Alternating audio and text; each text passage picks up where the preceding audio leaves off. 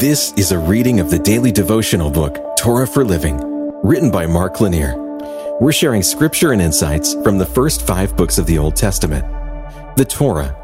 And today we're reading in Deuteronomy chapter 12, verses 30 and 31. Take care that you be not ensnared to follow them, for they have been destroyed before you.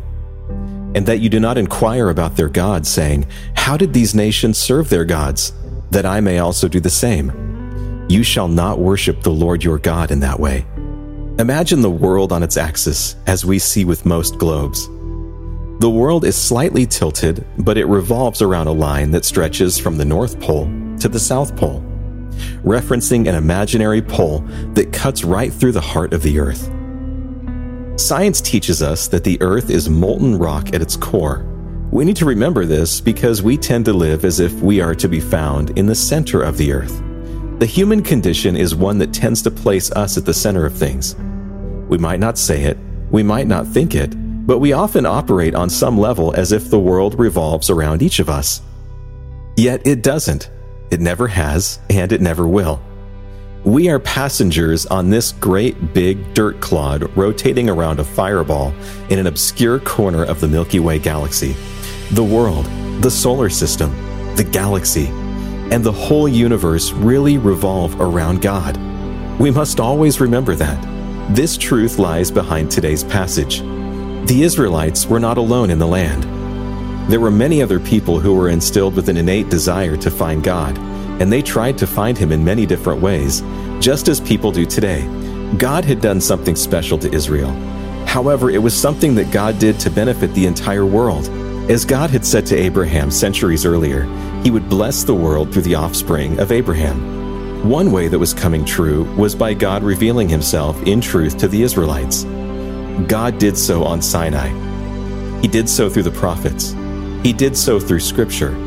And as a Christian, I believe He did so through the Messiah.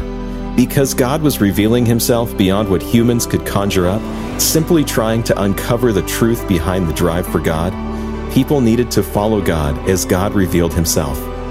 Because God was revealing Himself beyond what humans could conjure up, simply trying to uncover the truth behind their drive for God, people needed to follow God as God revealed Himself.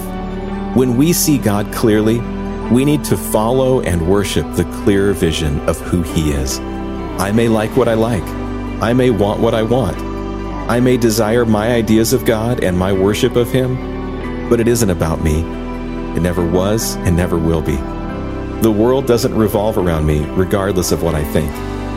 Where and how God revealed Himself trumps any of my desires, wishes, and ideas. Today is about God, not me. Let's pray. Lord, may I worship You for who You are, not who I want You to be. In Your name, amen. This has been a reading of the daily devotional book, Torah for Living.